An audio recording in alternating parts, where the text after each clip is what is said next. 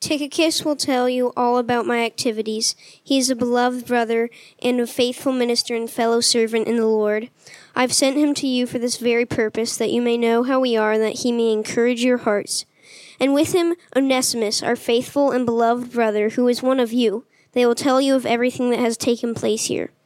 Aristarchus, my fellow prisoner, greets you, and Mark, the cousin of Barnabas, concerning whom you have received instructions. If he comes to you, welcome him. And Jesus, who is called Justus. These are the only men of the circumcision among my fellow workers for the kingdom of God, and they have been a comfort to me. Epaphras, who is one of you, a servant of Christ Jesus, greets you, always struggling on your behalf in his prayers, that you may stand mature and fully assured in all the will of God. For him I bear witness that he has worked hard for you and those in Laodicea and in Hierapolis. Luke, the beloved physician, greets you, as does Demas. Give my greetings to the brothers at Laodicea and to Nympha and the church in her house.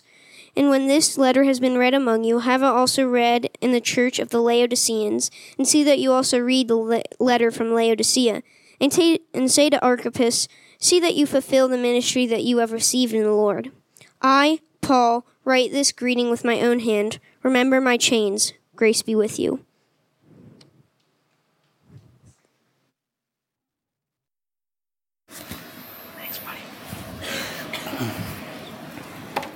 Good morning. Welcome to Midlands Church. My name is Ian Franklin. I'm one of the pastors here, and I am proud to be one of the pastors here, and I'm also very proud of Asher, my son, who just read that flawlessly, which is crazy. I would guess that most of us in here can't read all those names. He was given some really good advice by our good friend Matt, who said, nobody knows how to say those names, so just say them with conviction and you'll convince people that you're saying them right. I think he nailed it. So we're going to continue today in our series and actually wrap up our series called Lord of All, going through the letter to the Colossians.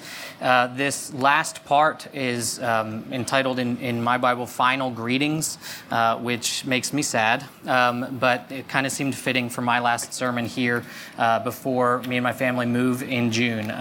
So I'm excited to continue through this and close this series, and sad to see the end of this season together. But let me pray for us, and we'll jump in. Lord, I pray that you would have your way with this time. Lord, I pray that you would calm my nerves. Lord, that you would enable me to give words that point towards you, that make much of you, that bolster and encourage this church.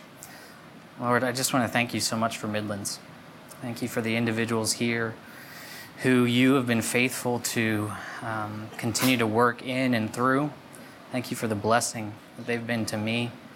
Thank you for the way that you've invited us into a family, the way that you have asked us to live with one another and love one another. Thank you for how this church fights to do that better and better. Lord, I pray that you would give clarity to your word through this time, Lord, and that it would be for each of us a sweet time of worship, that we would glorify you in our hearts and seek to do so as we go from here. Thank you, Lord, for your word. We pray this in Jesus' name. Amen. Amen. All right, so this sermon is entitled Grace Be With You, which are the last words that Asher just read there, the last words that Paul penned with his own hand in this letter to the Colossians.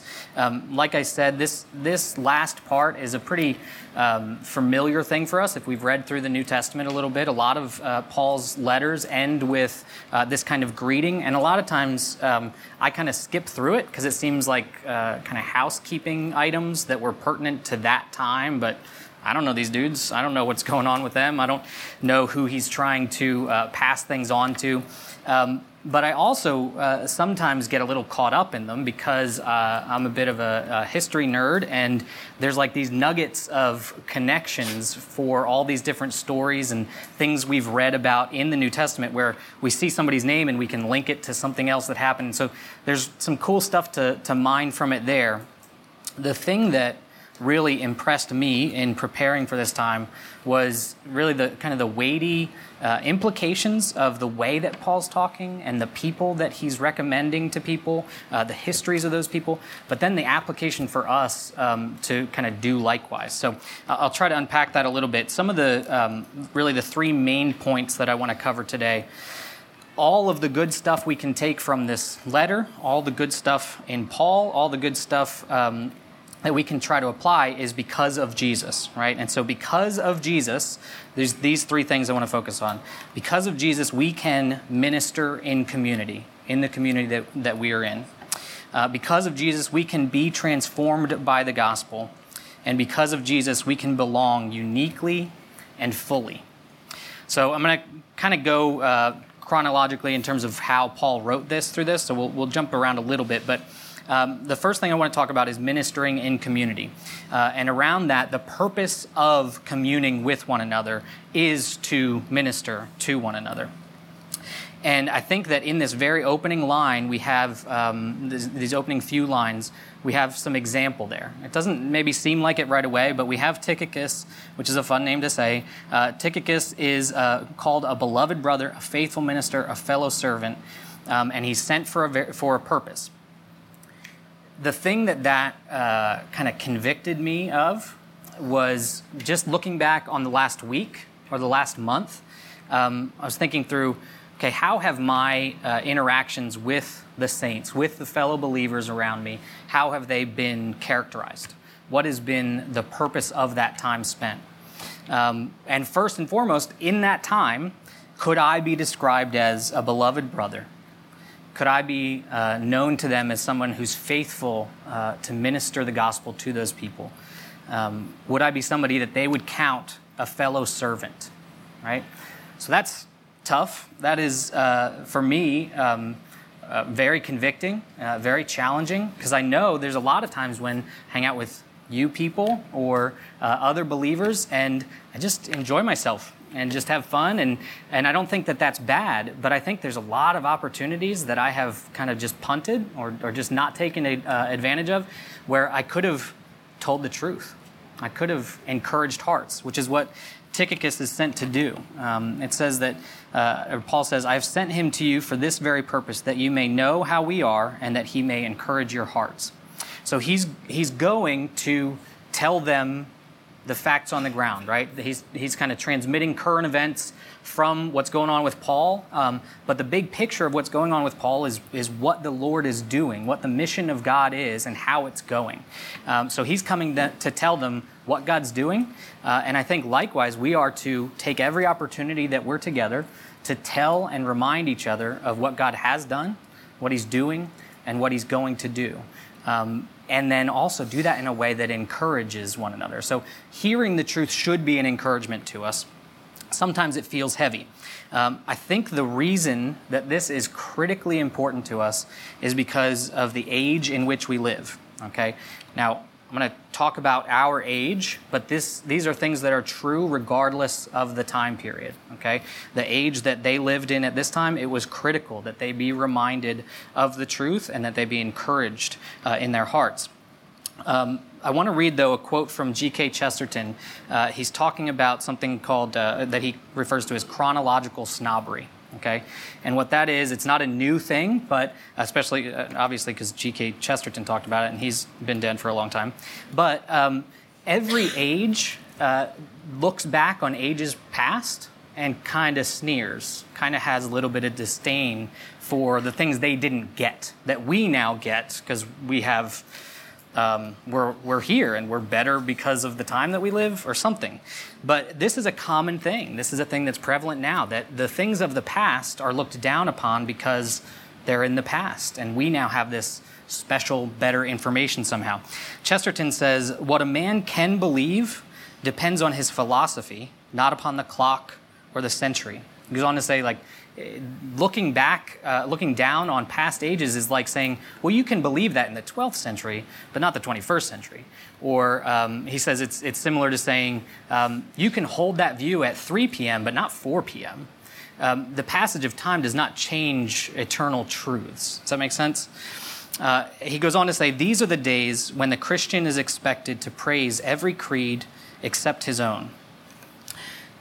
That is true. That was true of Chesterton's time. That was true of the early church's time. That is true of our time today. And it's because we live in a fallen, antagonistic world.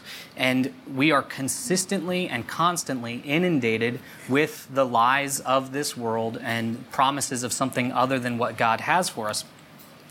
And because of that, and because of our fluency in that language, right? Our immediate ability to understand and adopt that way of thinking, we need constant reminders. This is why we need to have our times together characterized by remembering and reminding and encouraging one another's hearts. The friction of the difference between the age in which we live and the truth of God's promises requires that we be encouraged, because it's discouraging. That difference between the two, that stark difference, can be jarring, especially when you don't realize how much you just adopt because you're around it, right? So much that's just learned just from being in the age that we're in. So when we hear the truth, sometimes it takes us a while to accept it because we're kind of baptized into this world instead. So we need the saints around us to remind us, to encourage our hearts, and we need to be about that work. We need to be focused on the times that we have together as opportunities to remind. And I think the biggest way that we can prepare ourselves to do that is to bathe ourselves in the Word. Right? To actually be fluent in God's language. That takes regular reading. For a long time in my life, I looked down on that idea. I didn't like the idea of having a regular time of reading the Word because there aren't many books I've read twice, right? And I read the Bible twice. I get it, right? I've read it. I know that book. But the reality is the eroding effect of the time in which we live undoes a lot of what we're reading in the Bible. The Holy Spirit, thankfully, is consistent to recall things, bring things up, but I want to be in the way of the Scriptures, right? I want to be putting myself in the path of, like when you learn a new language, immersion is a big piece, right? And without regular time spent and dedicated to study and learn the Scripture, we're not immersing ourselves in that particular language. When we do, though, that's the language that we speak. That's what we start to answer the world's lies with, and it's what we start to encourage one another with when we have time together. Does that make sense? So we must remember and remind, and we must encourage one another's hearts. The transformative power of the gospel might not be like readily apparent when you just read through these scriptures, these verses, and just kind of read them at face value. But when you look at the links and the history behind some of the characters mentioned, there's two really awesome cases here. The first is of Onesimus. If you got to participate in the men's or women's Bible studies this year, you got to go through Philemon, and you know the name Onesimus well. Onesimus would have been well known to the people who are hearing this letter read, and not well liked, right? He was a slave of somebody who was well liked. Philemon was a wealthy man who had many slaves and was a host of one of the churches in the city, well respected, well loved.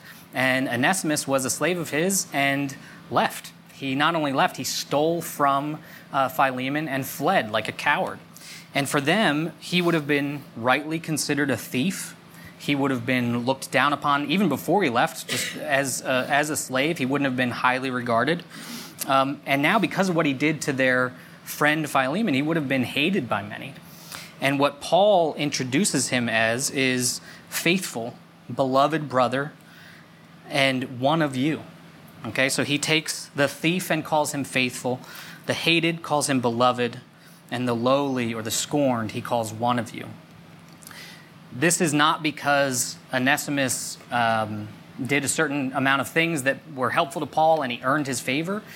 This is not because he said sorry and wanted to go back home. This is because of the work of Jesus to forgive sins and to call a diverse people to himself and change them. And so when Paul's saying these things, he's not just trying to speak something good into existence, right? And he's not papering over something or lying. He's telling the truth about Onesimus. So it's kind of sticky, though, because we know it's true that he was a thief. We know it's true that he was looked down upon, and that these people probably had good reason to really not like him. But when Paul calls him faithful, beloved brother, one of you, he's telling the truth about this new creation that is Onesimus, right? He's telling the truth about the new creation that we each are.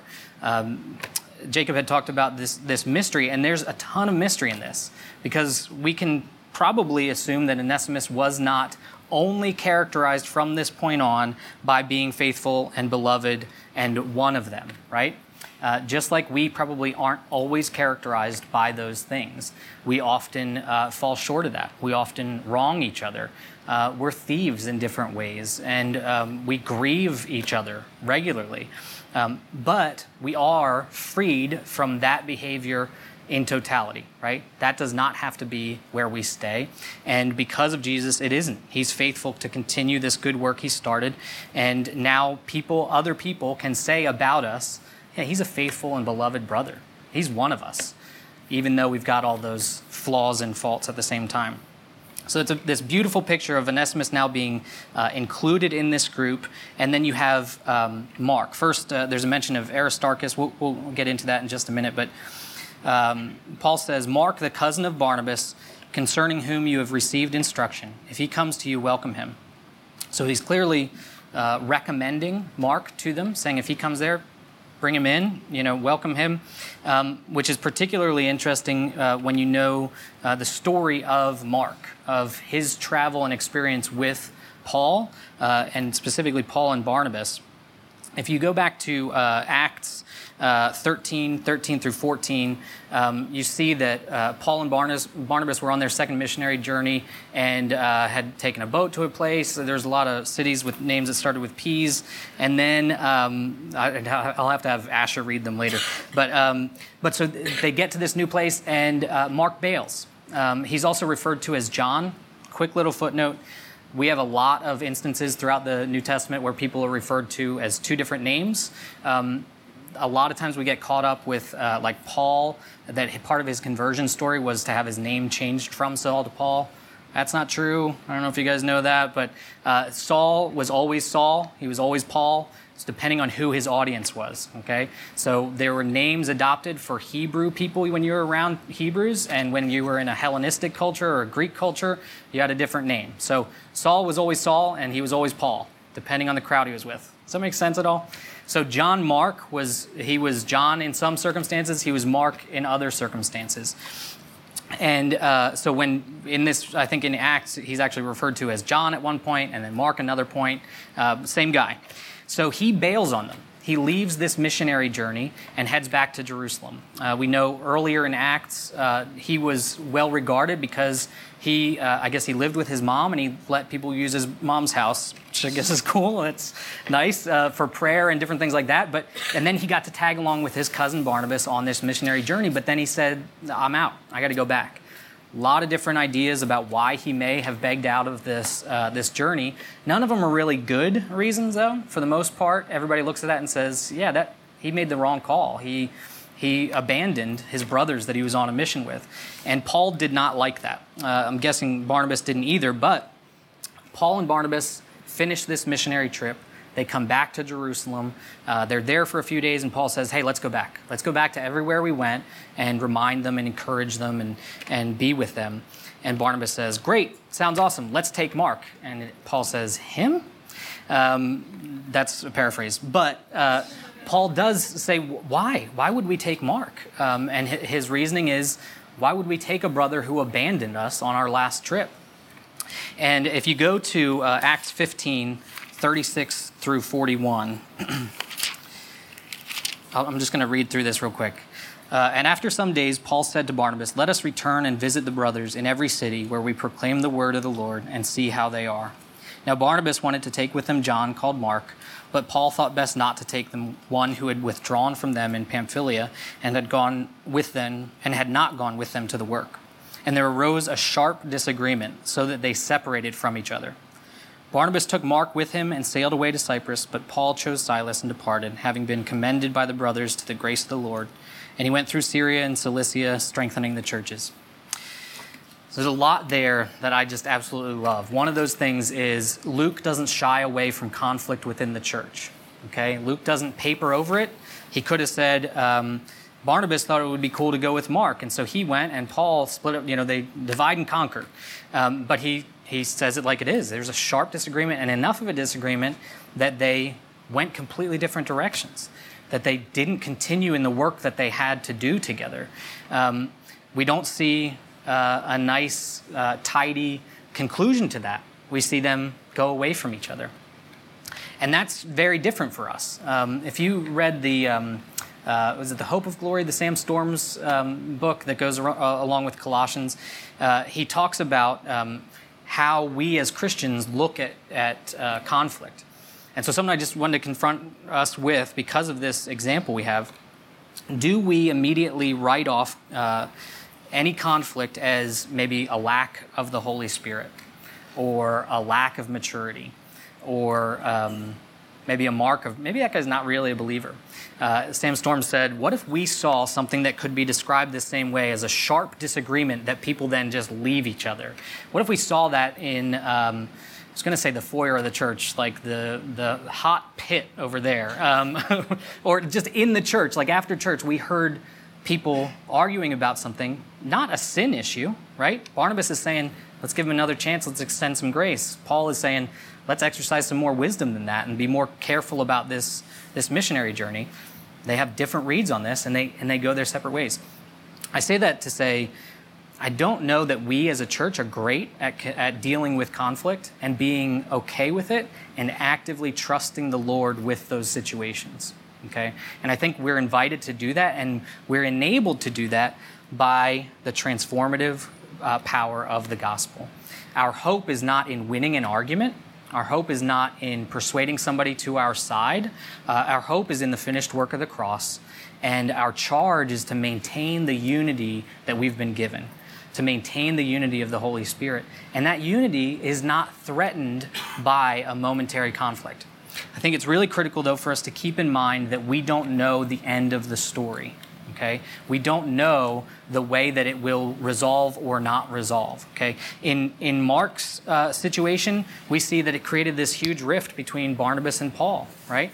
And we don't have an explicit telling of how it actually came back together, but we have Mark here recommended by Paul to these believers. And we see in 2 Timothy 4:11 that Paul, in his last days, is writing to Timothy and says, can you send Mark? He will be a huge help to me. Right? So this isn't making nice. This isn't like doing the Christianly thing to make everybody feel like things are okay. This is true reconciliation and restoration to the point where Paul desires to have Mark around him, recommends him to others, and tells people he is a comfort to me. So very different picture of how people relate. Something that might have been a big conflict for years and years is something that's resolved because the ultimate thing is the Holy Spirit that binds them, and they come back together. So I think for us, we have to confront, how am I at conflict? Am I transformed by the gospel even in the way that I have conflict with people? Or am I trying to get mine? Am I trying to win or protect my honor, or whatever it is, whatever the situation dictates? Where is my hope? Is it in the restoration with a saint, or is it with winning an argument? I think that's something that we can practice in a ton of different areas and probably need the practice on. It's something that I have kind of always been drawn to, is conflict, which I don't think is a good thing. I think usually for me it's like an arrogant, prideful, gross thing. But it's a thing that when Jesus is present in those times, in my mind, when I've done the work of remembering and reminding, even in those times, encouraging the heart of somebody I have conflict with, it's a very different picture. So I think we're invited into that. In every aspect of our lives, we're invited to remember the transformative power of the gospel that turns the economy that we're used to on its head and changes all the rules so that we're not stuck in those situations. Because of this transformation, we can and do belong uniquely and fully to a new people, right? There are many different parts of one body. They're very necessary, those different parts. And not only are they necessary, the differences are necessary. In this list that Paul lays out here, he gives concrete evidence to support the many things that he said throughout this letter. Specifically in Colossians 3:11, when he says, "Here there is not Greek and Jew, circumcised and uncircumcised, barbarian, Scythian, slave, free, but Christ is all and in all." So he gives these different, he talks about all these different people. He's got Aristarchus, Mark, Justus, who were of the circumcision, as he says. These were Jews who were called faithful ministers. They were called comforters of his. He lists Tychicus, Onesimus, Epaphras, Nympha, who were Greeks or Gentiles, and they were faithful ministers. They were fellow servants. So he's been saying these old divisions don't apply, and then he's showing it even in the way he greets these people and sends greeting and recommends people to the church. Epaphras, he spends a good amount of time talking about Epaphras and his different particular gifting and his particular ministry. He's a vigilant prayer. He's praying on behalf of these people. It seems that he's struggling on their behalf. And he wants, and to the point that Paul has taken notice and wants to bear witness to them about the work that he's doing on their behalf. Obviously he's sent different people different places. He's given people different tasks. And he spends probably the majority of the words here on Epaphras, who seems to be just somebody who prays well, who prays diligently. And so I think it's important for us as fellow believers to recognize that people have different gifts and can minister in different ways and in different contexts. The thing that I think we should not be unclear about is they're all ministering. Okay? So yes, they're all different. Nobody's going to minister exactly the same as anybody else, but these guys are all about the ministry. Okay? And I think that's probably the place where we err, where we say, well, I'm not an evangelist. I don't have the gift of evangelism. Or, I'm not, I don't know if anybody would say it out loud, but I'm not a hospitable person, or whatever it is, whatever thing you disqualify yourself from some service.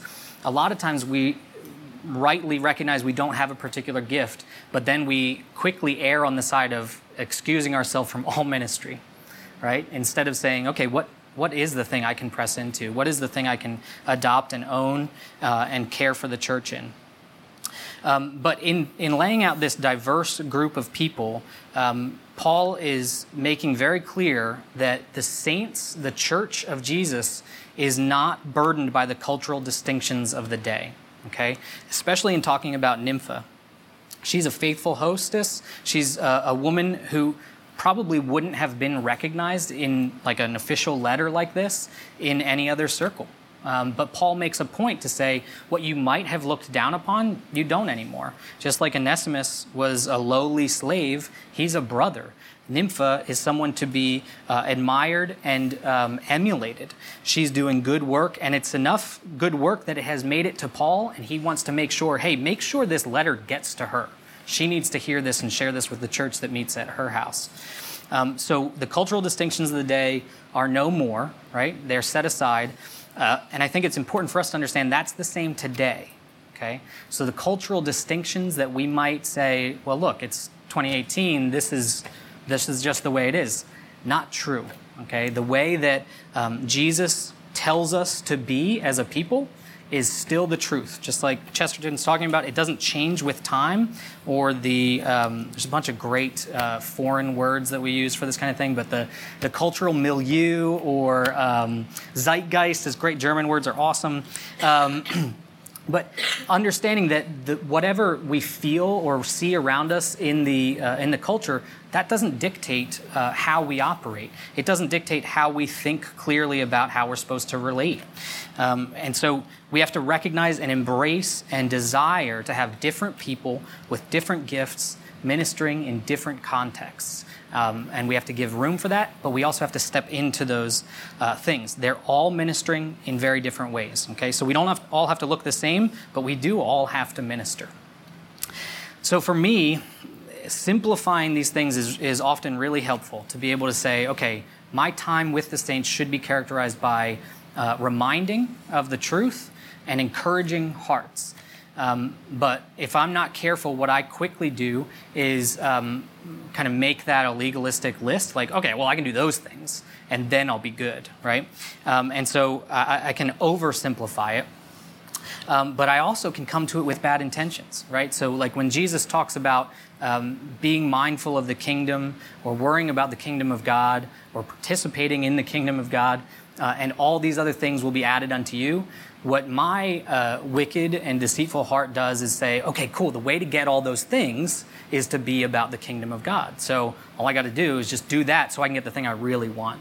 And what I've done is made an idol of all these things and actually undermined my participation in the kingdom of God. And at the same time as I make little of the participation and service in the kingdom of God, I also am really excited about the reward I'll get from recognition for work in the kingdom of God. Does that make sense? So I'm like, oh yeah, that's cool. People will recognize if I do that work. That'll reflect well on me. And so I'm like stealing some of God's glory in the midst of that, thinking I will at once make that smaller by hoping for the things I'll get out of it, and also try to make it mine by looking for the approval of men as, them seeing me as a man of God faithful to do these things. A quote that I found really helpful in kind of disabusing me of both of those sinful intentions is from C.S. Lewis, of course. He says about giving, this was particular about worship, but he says, all our offerings, whether of music or martyrdom, so there's a pretty big swath there, are like the intrinsically worthless present of a child, which a father values indeed, but values only for the intention. Okay? So I'm going to read that again. All our offerings, whether of music or martyrdom, are like the intrinsically worthless present of a child, which a father values indeed, but values only for the intention. So this keeps me in check in that, okay, yes, I want to simplify this thing so that I can get the things I want. That's no good. The intentions are wrong, right? So I've got to go back, remind myself of the truth, remind myself of the place that I have before God as not needed, right? He doesn't need anything from us, right? He upholds with the power of his word the very molecular structure of our bodies, right? Like my tongue and teeth being able to say these words is only happening because Jesus is speaking them into existence, right? He doesn't need anything that I can give him. I'm a made, created thing, totally useless on my own.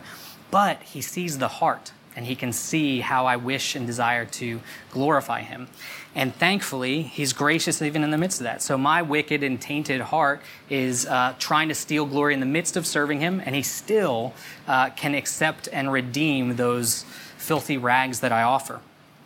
So, knowing that our hearts are constantly working against us, undermining even and tainting our intentions, we can go back to the Word, remind each other of the ultimate truth, and take joy in approaching the Lord as a child, as someone who faithfully gives what we can, is introspective about the places that we've done that poorly, repentant of those things, and then dependent on the Father to accept those things with love because he's a good father to his children.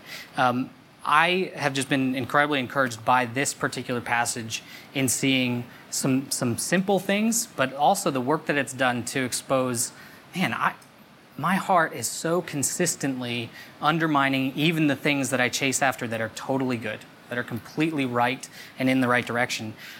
Lord, I need you, right? So when confronted with those things, we as a people need to cry out to the Lord, confess our sin, and plead with him, knowing that he is faithful to continue the work he started, knowing that he will sanctify us through even the reading of final greetings. Something that I wanted to read before we go to the communion table, just as I was first considering my last sermon, my last days with you guys as a church, I was thinking about myself as a, like every red-blooded American male, as a young teenager, I had hopes to drop out of high school and travel the country talking to different pastors, hoping to encourage them and let them teach me Hebrew so I could move to Israel and preach in synagogues like Paul did out of the Torah, right? Like that old yarn, like I'm alone. All right. So that was the weird kind of kid that I was, and that was what I wanted. I read through the Bible and I lionized Paul. I idolized him. I thought, this is what I want to be. I want to do what he did, which I think in large part is good. I think I did that in self-serving ways, the way I would think through that.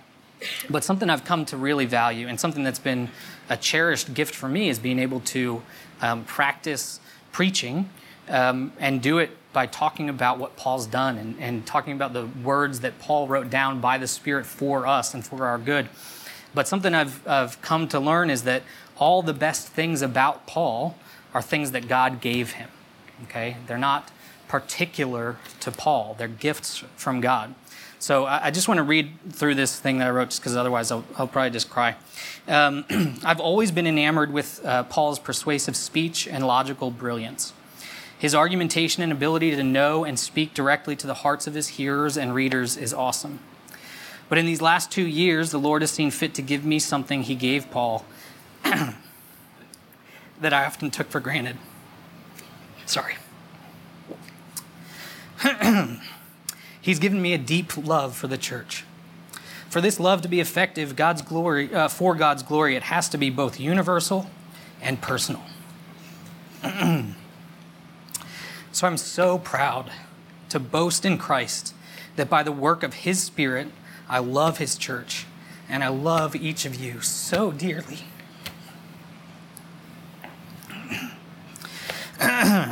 I can look back with tenderness and thankfulness on all the ways the Lord has allowed me to do this well. I also look back on all the ways I wish I'd loved you better and more. Thanks be to God. He's not done with me or any of you yet. Let me pray for us, and we can share in communion. Lord, thank you so much for your faithfulness. Thank you for these people. Thank you that I can call them brothers and sisters. Thank you for the way that they have encouraged and challenged and molded me. Thank you, Lord, that I can trust them in your hand. Lord, thank you that I've seen what you've done. Thank you for this season. Lord, would you, by your Spirit, enable us to understand where we stand before you, understand the sinful areas of our heart. Lord, would you help us to confess and to plead for forgiveness and to receive that forgiveness. Thank you, Lord, for forgiving us. Thank you for what you did to remove our sin and to welcome us into this family. Lord, we praise you. You are wonderful and good and merciful and kind, and we love you. We pray this in Jesus' name.